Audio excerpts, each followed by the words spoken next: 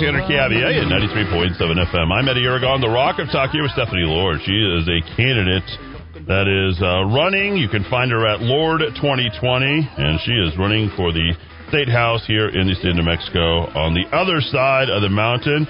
She is all about being pro-business and the former leader for the now dormant pro-gun women, but nonetheless, she is leading the charge. Stefani Lord, good afternoon. Thanks for being here. Good afternoon. Good afternoon. I got to figure out what time of the day it is. Sun's up.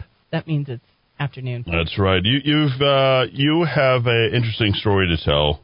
This is probably the largest rally up in Santa Fe. You organized that, and I've just gotten to know you this year. We're friends this year, and I have to say that you put on one hell of an organized event up in Santa Fe on January 31st of this year.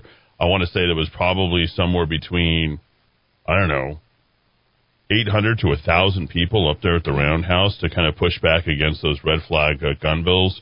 And those passed, but you have, in my opinion, been leading the charge. And I know that is the thing that's first and foremost in terms of the top of your platform. And we need a pro-gun woman up in Santa Fe.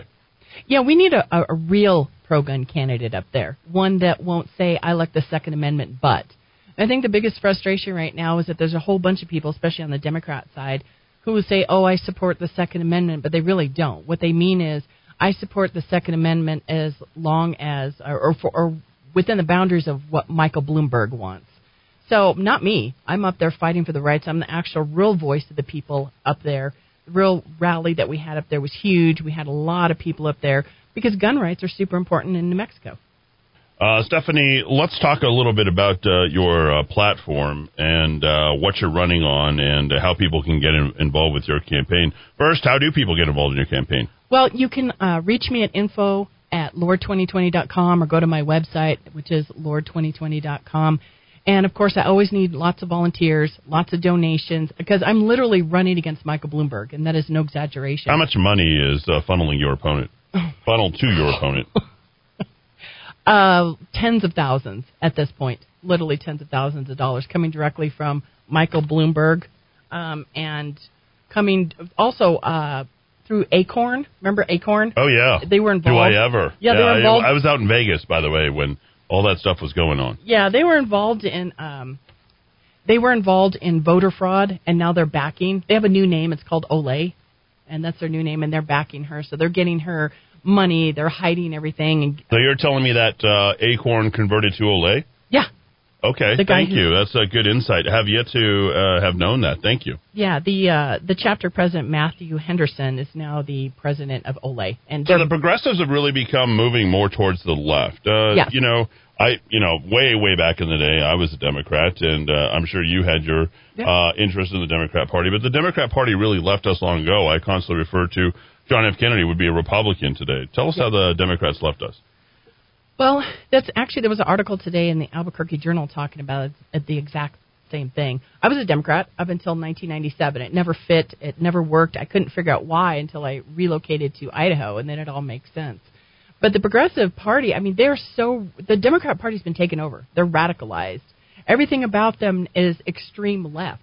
My opponent is actually asking people to support Antifa and to actually give money to help bail out rapists and murderers because she feels that that's the right thing. She's not for law enforcement. Is she aware what happened up in Santa Fe just a couple days ago with the tearing down of a 150?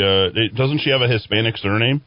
She's married to that name. Okay, but regardless, her husband, I would imagine that they would not be very happy with what took place, if they really believe in strong traditional Hispanic values. Yeah, she's not going to. That's not her thing. She's from Pennsylvania. She doesn't really care. She's married to a man he has lived here forever. He's part of the land grant. So, and you would think she would make commentary on that, but she doesn't. Here's the thing. The land grant. You mean the land grant that removed the Native Americans from their land? That's the way that she would look at it, but she's supporting the Antifa? That doesn't make any sense. Go figure.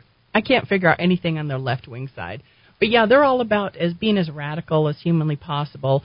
They're extremists now. And so I'm hoping that the Democrats will see that their party's been taken over. She wants to decriminalize all drugs, heroin, meth, cocaine. She's being funded by Moms Demand Action and Bloomberg. And she tries to pretend. I think the biggest thing that's making me extremely frustrated right now is that the two candidates running in the East Mountains on the Democrat side are trying to pretend that they're moderates, and they're not. It's impossible. You can no longer be moderate. The moderates were basically primaried out.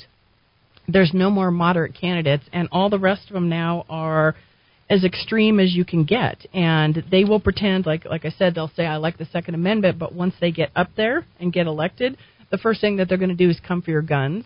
They're going to erase taxes. I mean, we've been run, unfortunately, by the Democrat Party since 1930, and we are the literal last in everything. So what I want is for people to say, okay, I've been voting Democrat forever, and it's definitely time for change, because we're going to go into an ultra-radical direction that we definitely don't need here.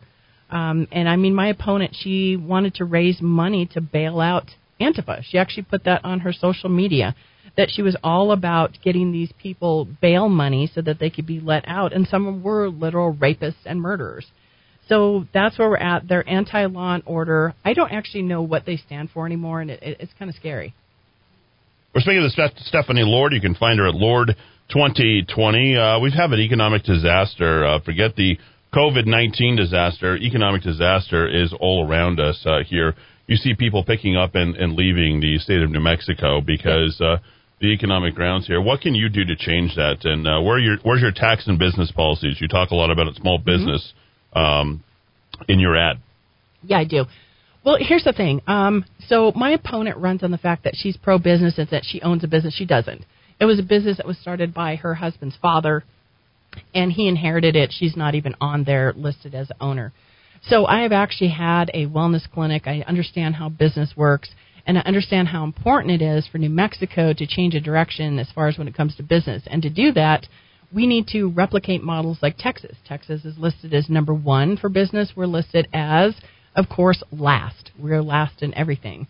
So the first thing we have to do is come up with a plan to actually bring business here instead of just talking about it. You can't just say, I'm pro-business. You have to have a plan. And on my website, I have a very detailed plan of what we can do. That's why I received an A from the New Mexico Business Coalition. So the thing we need to do is we have to, at the same time, reduce crime. That's a definite. We have to really focus on it. Again, stop talking about it, really do it. We have to fix our schools. We have to fix the school system, and then we have to change our tax structure and bring more incentives to bring people here to New Mexico and stay. I think that's what we want. We want new people coming to New Mexico. You said you had lived other places, and we've been calling for real change. We've been moving the goalposts to try and accommodate the COVID-19 restrictions, but that's not the type of change we want. We want change in leadership. How long have the Democrats been leading the and you, as you allude to in your ad? 1930. They've been running, and I look at it, it's like it's like the Titanic. It's heading towards the iceberg. I mean, we can't keep going in this direction without complete economic collapse, and we need to hand the wheel over to the Republicans and conservatives so that we can change the whole state into another direction. We can't keep going this way. We can't keep locking down. We can't be a state where nobody wants to move to. When I talk to people about Albuquerque, they're like, well, won't my car get stolen if I move? I mean, that's like what we're known for, and that's embarrassing. I don't understand why we can't fix this issue. And I think a lot of it comes from people in the upper levels are not listening to the sheriffs. That's a big problem. I noticed that has kind of died down, the sheriffs getting together. Tell me what's going on with the sheriffs. I know you were really well in touch with them because of all the arrangements for the different rallies that you were doing. Right. I have a lot of endorsement from the sheriffs. I talk to the sheriffs quite a bit. Some of them are running, again, for office. Mark Cage is definitely running down in Eddy County. He's a great person. I love that guy. So right now I think the sheriffs are supporting me. They're supporting conservative candidates, and they're hoping that that'll change because right now the sheriffs have no voice. Lujan, if you remember, told them basically to shut up and gave them no voice. They have no voice at the table, and they know that until things change and we get more representation that is pro-law enforcement, that they will always be silenced. So that's kind of what's happening with the sheriffs at this moment. There's a real big difference between you and your opponent, Stefani. A lot of big differences. Okay, so let's just talk straight. Here's the biggest difference between me and Jessica. Jessica pretends to be a moderate, And then she runs around saying, well, I'm married to a Republican who I've never heard of any Republican who endorses a Democrat because he endorses his wife, but okay. I've never seen him at any rallies. I've never seen either one of them speak out. She says she wants to make change in New Mexico. When's the last time she went to the Roundhouse and did anything? What bill has she presented? What bill has she backed? What has she done to help anybody do anything to make this state better? I jumped on the bandwagon years ago when they elected Lujan to try and make change of the state. What has she done? Absolutely nothing. I've been out there advocating for our gun rights, trying to do things to help the sheriff to get crime lowered. I want the money to follow the children so that the parents have a choice of where we're going to put their schools. I don't hear anything from her except the same old blah, blah, blah.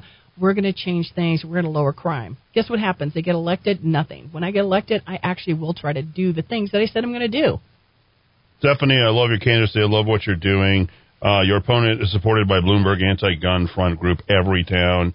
She encouraged her supporters to donate to Antifa groups, as you mentioned. Yep. She supports the decriminalization of meth, cocaine, and heroin, and that's according to her Twitter back on July the 13th of 2017. And she refused to pledge not to raise taxes on New Mexico. You're clearly the different candidate that's up there. Stephanie, thank you so much for being here. I want you to check in a couple more times before we go to the polls officially, but a lot of people are out early voting. What are you doing to help other candidates and help yourself to deal with the early voting? So basically what I've been doing is, from day one, I've been asking people to tell their neighbors they need to get out to vote. We've been out there trying to get people to vote early, which are in record numbers. I don't know if you saw that, like 71,000 people voted early already.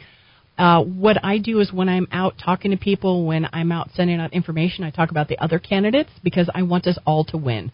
Not just me. This is about everybody. It's about getting Greg Schmitty's elected and everybody else that's on that ticket elected. And I know that it's going to take quite a bit of work, but we're kind of working together this time. I like it. Well, Stephanie, I got to say, Lord 2020, check it out, folks. Go donate, and thanks, everybody, for listening right here in the Kiva. AM 1600 KIVA, 93.7 FM.